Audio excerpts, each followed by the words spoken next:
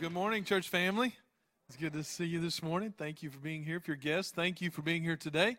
I'm so thankful for my church family and how you love the Lord, you love God, and you're loving others and doing life in care groups. Thank you so much for being a part. If you're not in a care group, I want to encourage you to do that. Join in, and just that's how we are caring for each other at Champion Fellowship. So if you can eat and you can talk, you're qualified to be a part of a care group, okay? And so it's just us doing life together. So if you're not in a care group and you'd like to know more about that, call the office. Susanna Moy would love to get you plugged into one. Also, if you would, while you're turning Romans chapter 15, that's where we're going to be today, Romans chapter 15. If you have a Bibles, please turn there. Also, while you're doing that, I want to remind you, on Wednesday evening, not only do we have children's ministry, student ministry, but we also have Financial Peace University. Steve and Lori Holt are leading out with that, with COVID-19 and all that our economy and just business is shutting down and trying to reboot and just doing life. Now is a great time to be a part of that study. Steve and Lori Holt are doing that. On Tuesday evenings, we have prayer as well. So it's not a time to talk and gab and talk about the prayer list. It's a time where we come and pray, right? 7 o'clock. So here at the sanctuary. So if you want to be a part of that, then come join in with that. So, all right. As we're getting into Romans chapter 15, Paul's wrapping up his discussion about faith alone in Christ Jesus. That's how we are justified. It's through faith. And what is justified? How are we pronounced not guilty? Everyone, Paul has said in Romans, he says, everyone is guilty before a holy God. We've all fallen short. We all deserve death, right? The penalty for our sin is death. And the way that we are no longer pronounced guilty is through faith in Christ. Faith alone. Now, what's the situation? Why is Paul writing the church at Rome? We have Jewish brethren. There are Jews who are saying that it's the law. It is their heritage through Father Abraham as a Jew, because they are a Jew and because they keep the law. That is what they base their righteousness on. And so they are persecuting these Jewish believers, these Jews who have, through faith in Christ, have received forgiveness of sins. So they're persecuting these Jews in the church, and they're intimidating them. And so as a result of that, there are Jewish believers who are saying, let's add the law. Now, there are Gentiles in the church in Rome who are saying, no, we agree with Paul. It is by faith alone. And so we've got this division. So these Jewish believers are saying, Paul, why haven't you come to Rome? Why haven't you come to visit us? Well, it's because you're a liar, Paul. You're a false teacher. You're ashamed of your gospel of faith alone in Jesus Christ. That's how you are justified. And so Paul says right away, chapter 1, what does he say? I am not ashamed of the gospel of Jesus Christ, for it's a power of God unto salvation for the Jew first and then the Gentile. And he, in chapter 15, we'll see in the next part, next week, where he just comes out and says, the reason why I haven't come to you, it's not because I'm ashamed of the gospel. It's because God has commissioned me. Christ has commissioned me to take the gospel out into the Gentile world, the nations of the earth. And that's what I've been busy about. And he'll go on to say, I'm coming to Rome. I'm coming to Rome. I want to see you, okay? Rest assured. And so he's writing to the church of Rome to clarify this by faith alone. By faith alone. That is how we're pronounced not guilty. So, as a result of that, chapters 1 through 11, he expresses this, he defines it, he clarifies it. Remember what we said when we went to chapter 12. Because of chapters 1 through 11, our reasonable, our logical response to Christ, who he is and what he has done, is to offer ourselves as a living sacrifice. This is the only reasonable, logical response from knowing Christ. And so then we walked out from there. Chapter 13, the law, dealing with the law. 14, how do we relate to our brothers and sisters in the faith? Those who are weaker in their faith, do we abandon the law? Is it, no, we fulfill the law. How do we fulfill the law? Through love. Remember that? In 13 and 14, love is the restrainer in our life. When we would want to judge others, when we want to be a stumbling block and put an obstacle in front of their growth, what restrains us? Love. love does no wrong to a brother. And so that's how we fulfill the law, through love. Now we move into chapter 15. Paul's going to continue this discussion. He's going to continue this discussion on those who are stronger in their faith. How do they relate to those who are weaker in the faith? Paul defines in chapter 14, the weaker in the faith are the ones who want to add the law, those who want to abstain from eating certain foods and drink and observance of days. And so he says, here's how we're going to deal with this. We're going to walk through this, okay? All right, let's stand if you're able to. In honor of God's word, we're not going to read the whole chapter. We're going to stop today in chapter 15. We're going to do 1 through 13, verses 1 through 13. And he's just continuing this conversation. He says in verse 1, now we who are strong ought to bear the weaknesses of those without strength, and not just please ourselves. Each of us is to please his neighbor for his good, to his edification. For even Christ did not please himself, but as it is written, the reproaches of those who reproached you fell on me. For whatever was written in earlier times was written for our instruction, so that through perseverance and the encouragement of the Scriptures we might have hope. Now may the God who gives perseverance and encouragement grant you to be of the same mind with one another according to Christ Jesus, so that with one accord you may with one voice glorify the God and Father of our Lord Jesus Christ. Therefore, accept one another, just as Christ also accepted us to the glory of God. For I say that Christ has become a servant to the circumcision on behalf of the truth of God, to confirm the promises given to the fathers, and for the Gentiles to glorify God for his mercy. As it is written, therefore I will give praise to you among the Gentiles, and I will sing to your name. Again he says, rejoice, O Gentiles, with his people. And again, praise the Lord, all you Gentiles, and let all the peoples praise him. Again, Isaiah says, there shall come the root of Jesse, and he who arises to rule over the Gentiles. In him shall the Gentiles hope. And now may the God of hope fill you with all joy and peace in believing, so that you will abound in hope by the power of the Holy Spirit. Let's pray. Lord, thank you so much. God, I am amazed at how much you love us, that you would choose to take it upon yourself to pay the penalty for our sin. Lord, we have offended a holy God with our sin. We deserve death. We deserve punishment. But you chose to substitute yourself, put yourself in our place, and pay for it with your death on the cross. Lord, we as those who've experienced this salvation, well, what a great salvation you've given us. It is by grace that we have been saved. It's not of works, lest any man should boast. We have done nothing to deserve this salvation. Thank you. May our hearts rejoice today with joy and the joy of our salvation, that you would choose us to love us that much.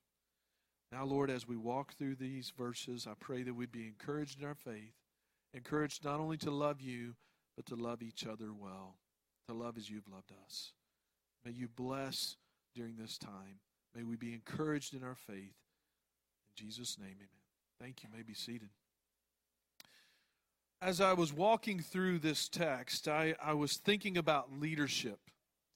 I'm always excited about leadership and how to develop leadership and how we can grow in our leadership, because leadership is in every part of life.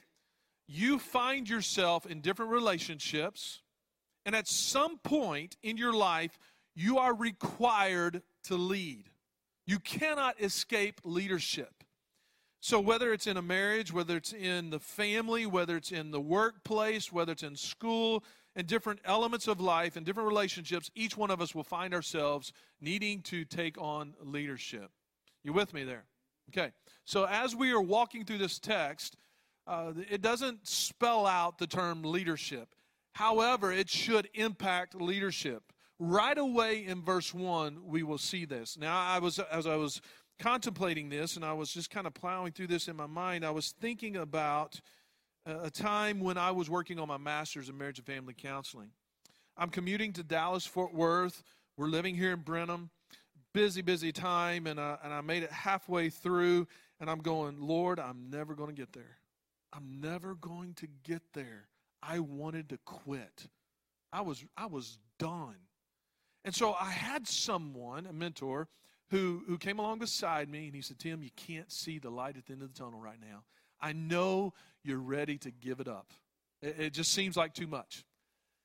And my mentor said this, even though you can't see it, even though you can't understand it, you got to follow through. You got to hang in there. You've got to endure. So I did. And he was right. I looked up one day, and I'm getting ready to graduate. I'm going, whoa. And it just started clipping by. His words were so true. So as I'm, just fast forward with rearing children, some of us are parents here. I remember my son was halfway through college. And you know what? Here it comes. You know what's coming. Dad, I'm done. I'm just fed up with it. I'm tired of class. I'm tired of the exams. I'm tired of the busy work, and I'm tired. I just want my horse, and I want to work cows. That's all I want to do. I said, and now, parent mode, you know what's going on in the mind? I've invested so much. Lord, he's got to follow through. He's got to finish. He's got to do the work. So we have this conversation. Son, I know you can't see the light at the end of the tunnel. I know you just can't, you can't relate. But son, I promise you, if you'll hang in there, if you'll endure, you're going to get there. You're going to get there. And you'll look up and go, man, I'm so thankful I endured. The key word I want you to see is endure, that you endure. Hadley ended up going through the same thing. Many of us, well, in leadership in the church, for many of us, we find ourselves in relationships where there are those in the church, and you can see this in the workplace, you can see it in relationships. There are those who don't have the understanding that they need in order to move on, in order to keep going. And in leadership, what do we see? We're having to endure their lack of understanding. This is the first thing I want you to see in verse 1. Leadership endures. He's turning this Roman world upside down. Because in the Roman world, the strong call the weak to serve them. In the Roman world, the strong would be served. And what Paul is doing, he's turning this concept, this paradigm upside down. Look at verse 1. He says, now we who are strong, now he's already defined who are strong. Those who believe that it is faith alone in Jesus Christ. You have this freedom in Christ. You're no longer bound to certain days, certain foods, and abstaining. Christ is the only one who's fulfilled the law. You are free in Christ. Those who are strong in their faith, they understand the freedom that they have received through Christ. These who are strong are to do what? They ought to bear the weaknesses of those without strength. This bearing the weaknesses of others, what does he mean by that? It is in Galatians chapter 6, he uses that phrase. It is to come along beside, to come underneath with that brother or sister. It means to bear, means to endure trying circumstances. So in our leadership in the church, those who are strong of faith, they are to endure the weaknesses of others. So there are those of the church of Rome. Those Jewish believers who are adding the law, the Gentiles are with Paul, as by faith we're saved. He's saying, look, the strong in faith, you need to endure these trying circumstances. There are those who are persecuting you. There are those who are condemning you. There are those who are judging you. They're criticizing. Endure the weakness of their faith. Endure. Stay true to the relationship. Because there is an end goal with leadership. There's an end goal with the strong in the faith. We are to endure through trying circumstances. In the church, we have, in this congregation, in 2 services, we have people from the Lutheran church, we have people from the Catholic church, we have people from the Methodist church, we have Pentecostals, we have Baptists. So we've got people from all different walks of life. You know what's been amazing in 15 years that I've seen? You know what has united us? This common faith in Jesus Christ. And there is a respect and a love. There's a reverence for Christ. There's a love for Christ that has enabled us to come together from different walks of life. And we don't have the same understanding of Scripture. We don't have the same understanding of faith. And there are leaders in this church who said, that's okay. There are those who are of different lifestyles, different beliefs, different desires. And they come in, and we are called to love them, to receive them, and walk with them, and not judge them, but walk with them through Scripture and hold each other accountable. It's not that we dismiss accountability. It's not that we throw accountability to the wind. No, it is through love for Christ, reverence for His Word, that we go to Scripture and say, but what does God say about life? And we endure. We endure the conflicts, we endure the strife, we endure the criticism, and rest assured, there's been plenty of criticism through the years. Make no mistake. Been a lot of knives, a lot of daggers. It comes, it's part of it. So what Paul is saying, when people judge, when people criticize, when people condemn, when the knife is in your back and someone's twisting it, you endure. You endure. Those who are strong in the faith, you endure, come alongside those who are weaker in the faith. Leadership endures. Leadership does not quit because of conflict, strife, and what's coming your way, persecution. I want you to notice, he says, the weakness of those without strength, and not just please ourselves. Those who are in leadership, you get this part, and not just please ourselves. Here's where he turns it upside down. The strong have this sense that the weak are to serve them. He says, no, the strong, we're not to just please ourselves. That phrase, that word please, it means to render service. And so the strong are not to expect the weak to render service to them. He's saying the strong are to serve the weak. Whoa, this is huge.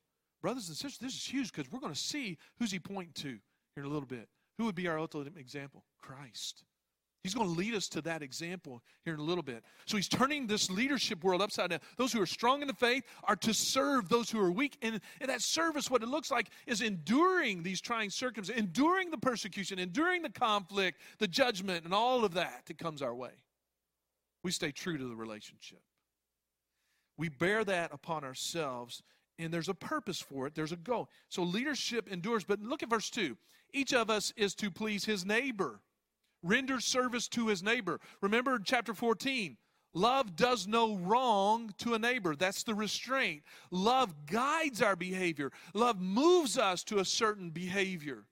And so in verse 2, each of us is to render service to his neighbor, to please his neighbor for what? His good. That's spiritual profit. Not profit as in, thus saith the Lord, but gain, profit for his good, his or her good.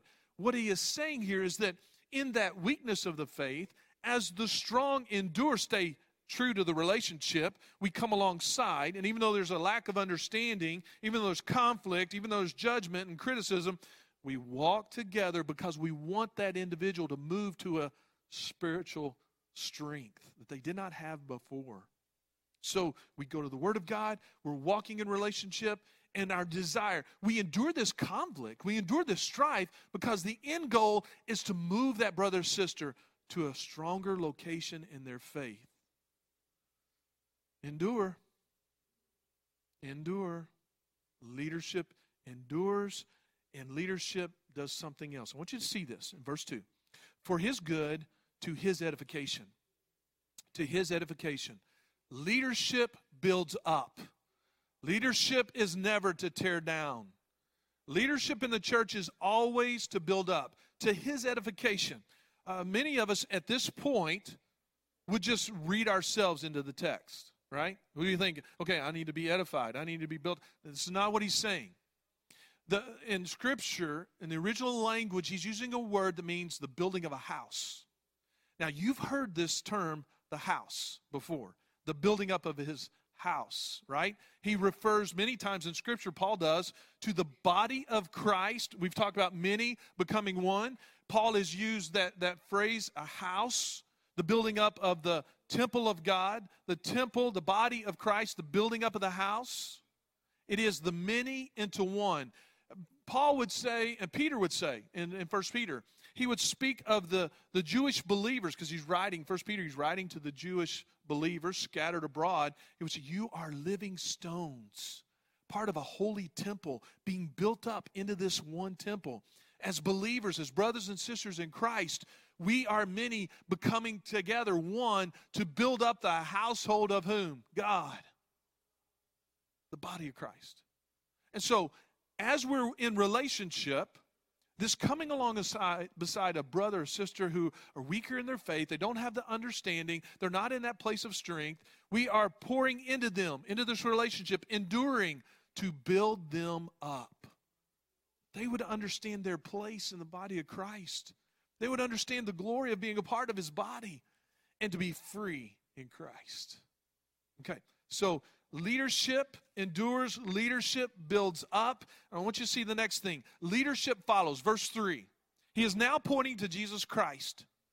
Every good leader, please hear this, every good leader is a great follower. What do you mean by that? Every good leader is a great follower.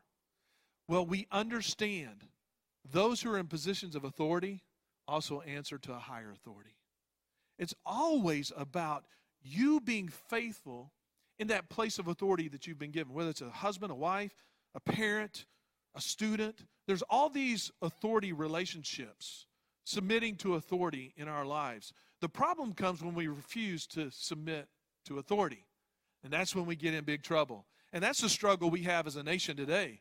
We have children, we have young adults who have thrown off submitting to authority. They have never been taught the need to submit to authority. Parents, let me give you a statistic. You have, if you're a young parent or you're single, you're thinking about becoming a parent, you need to understand this. You have basically 5 years to teach your child the need to submit to authority. Once that's ingrained, now whose authority are they to submit to? As a parent, I'm filling the role of that representative of God.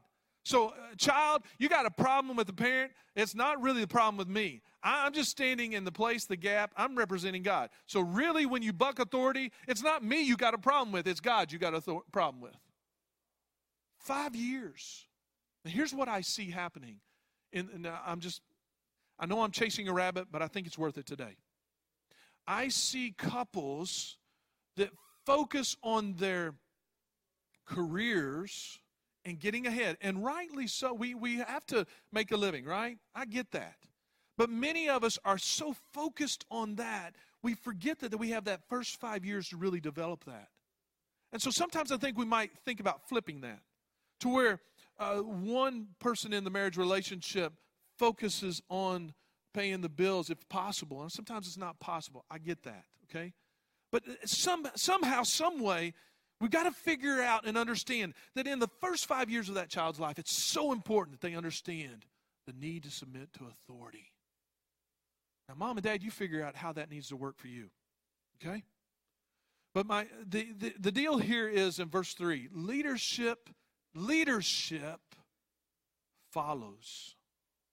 And Paul is pointing out Christ is the example. Christ is the one we follow. In verse 3, Paul immediately points to Christ.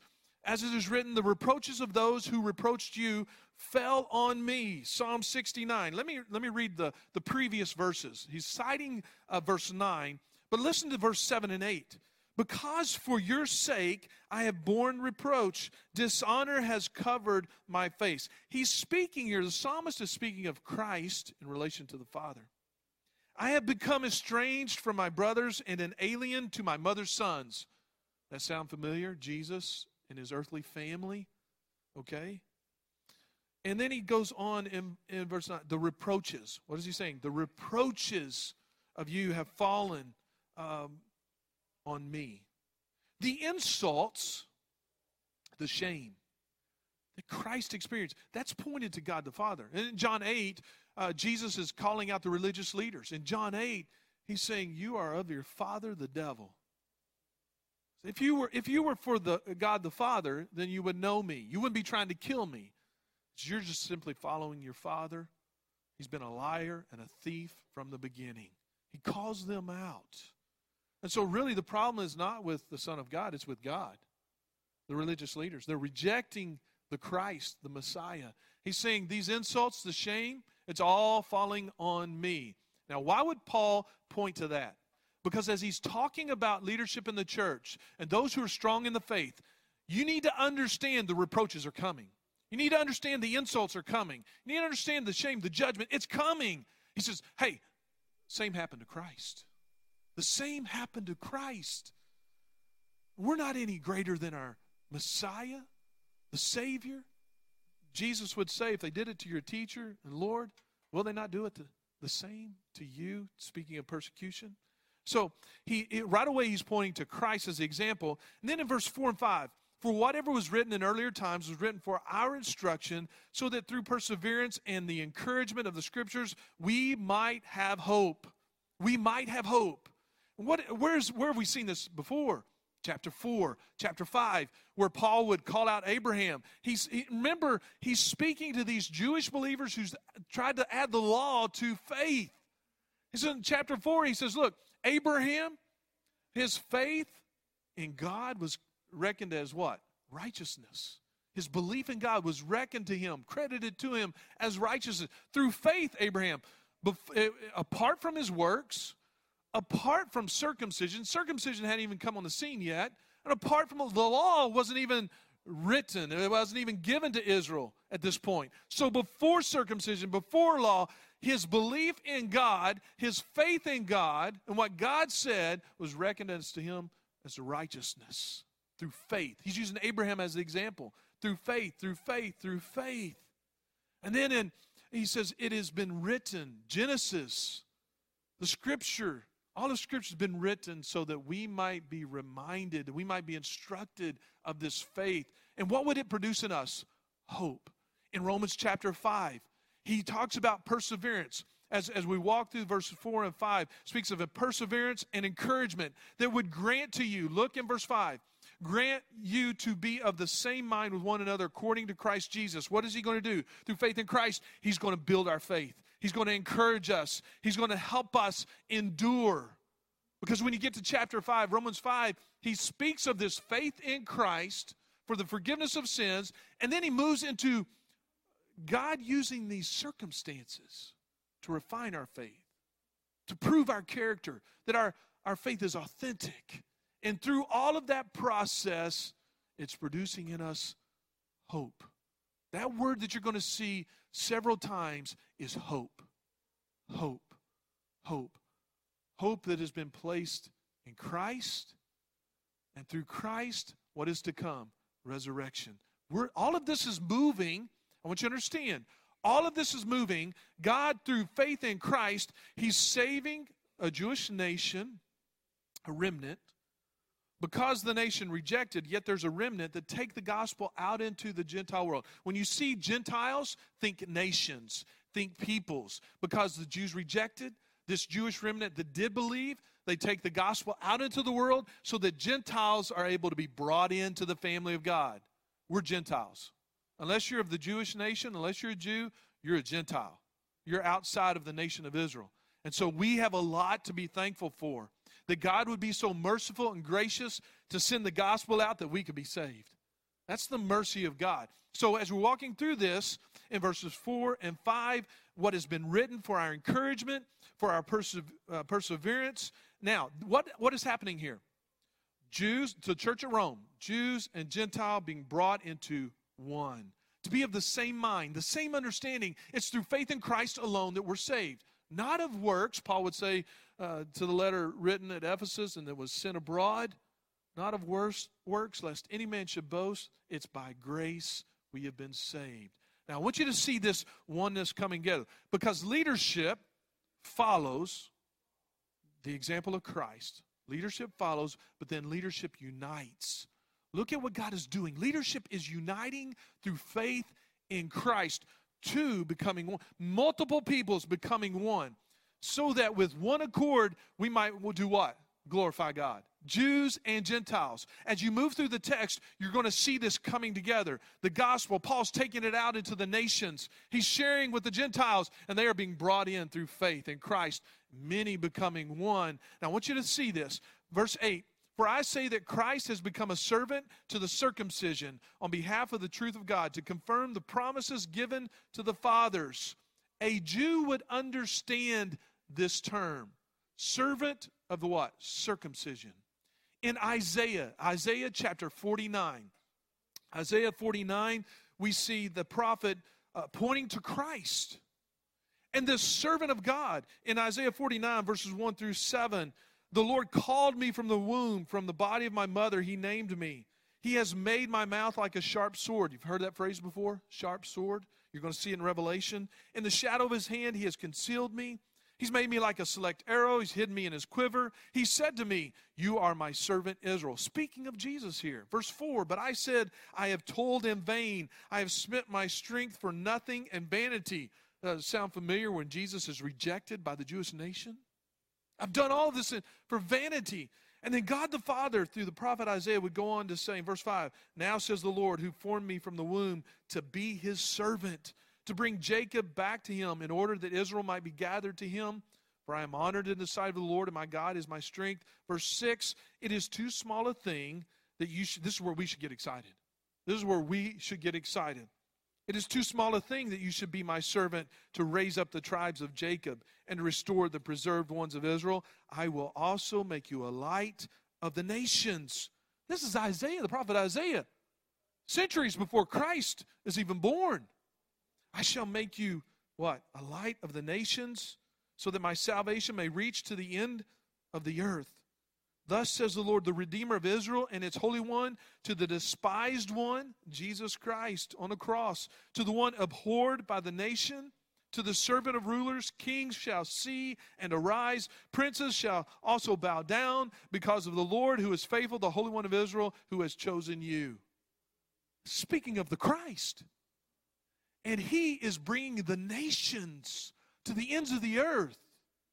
The servant of the circumcision, the Holy One of Israel, is now, through faith in Christ, bringing nations and peoples together as one. And so in the following verses to the Gentiles, to glorify God for his mercy, as it is written. Verse 9, you see a Jew praising God among the Gentiles. Verse 10, you see Gentiles praising God with a Jew. What is this? And then you see in the next verse, Gentiles just praising God. You see this unity.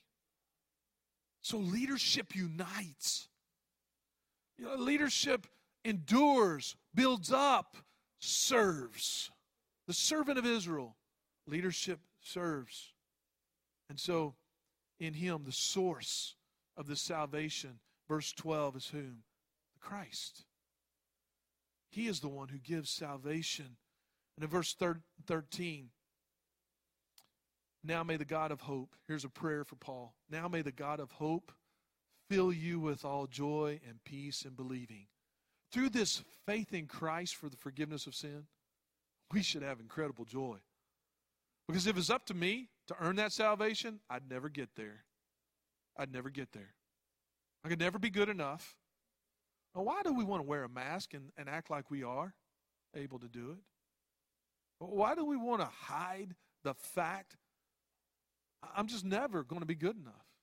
I just need to just call it for what it is. I'm jacked up. I'm messed up. I'm a sinner.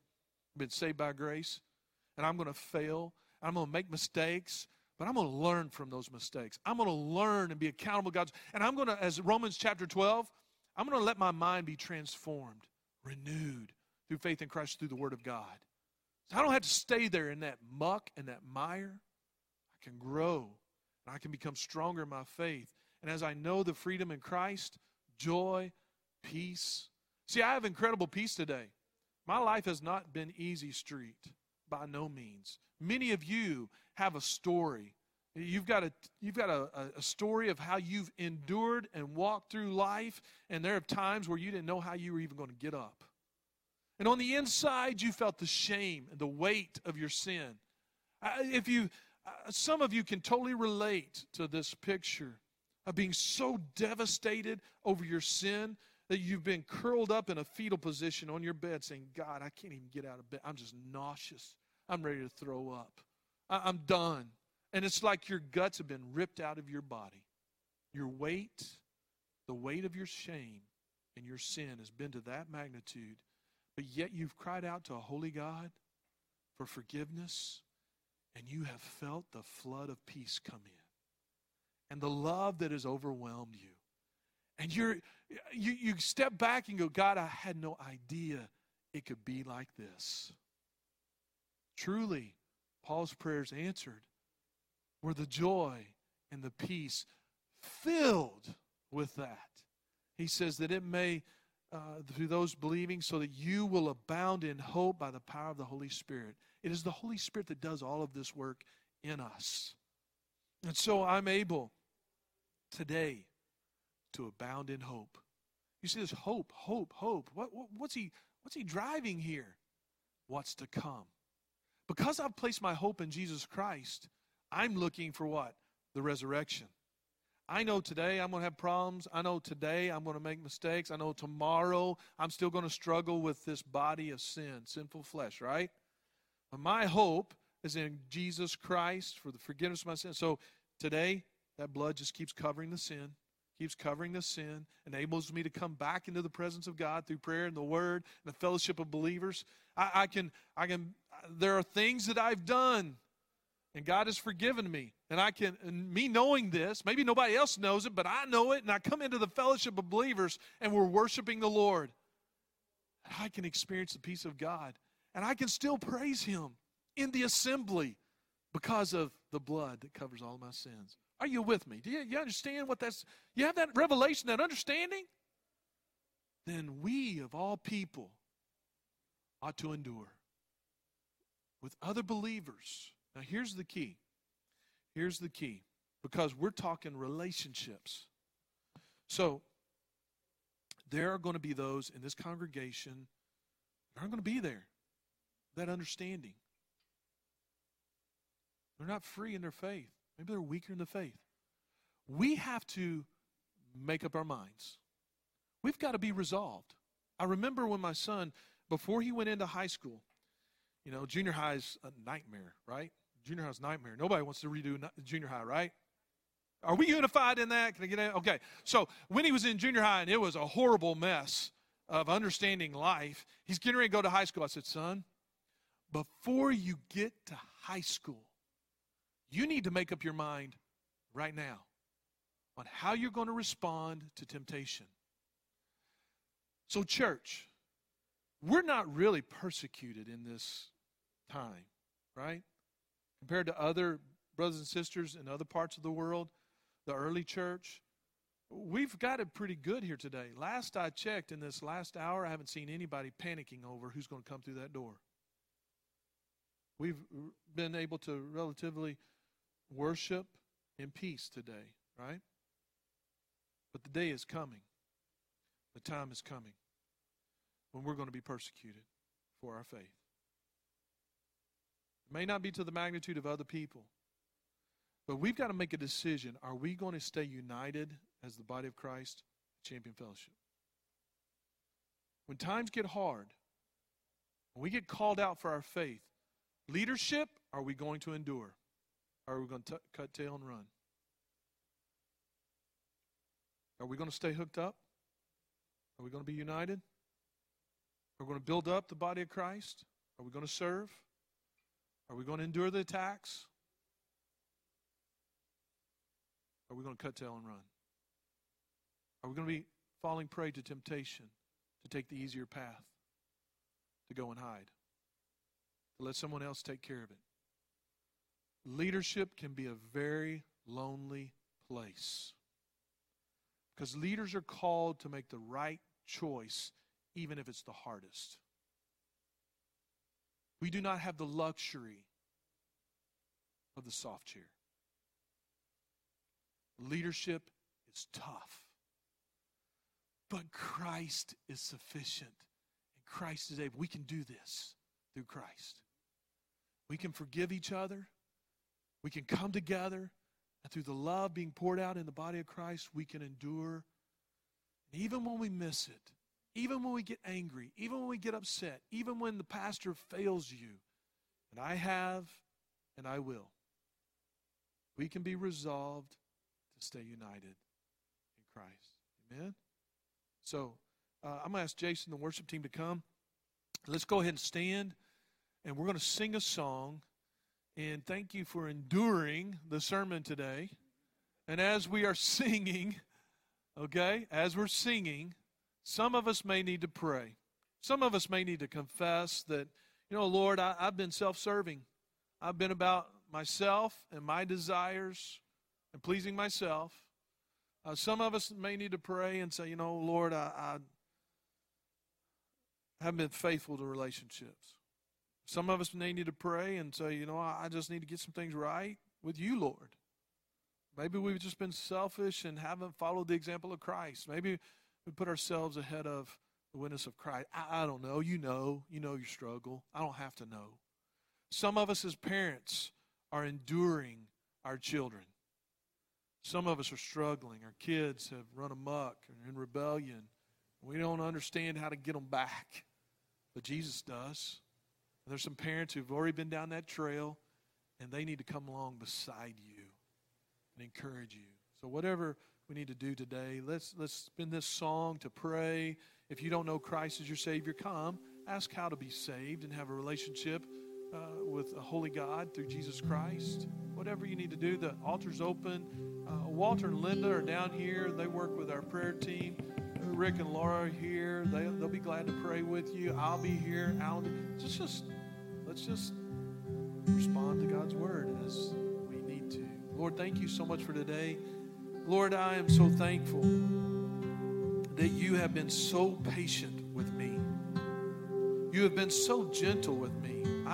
There are times where I've run amok with my life. There are times where I've been angry. There are times where I've been impatient with people. There are times where I've tried to be the Holy Spirit and convict people. And Lord, enough. I just want to surrender to you. And as a pastor, as a husband, as a father, as a brother in Christ, a friend, Lord, I just want to be available to be used by you, to encourage my brothers and sisters in their faith, to walk with them, and Lord, just to grow a people, to love you and to love others and share Christ.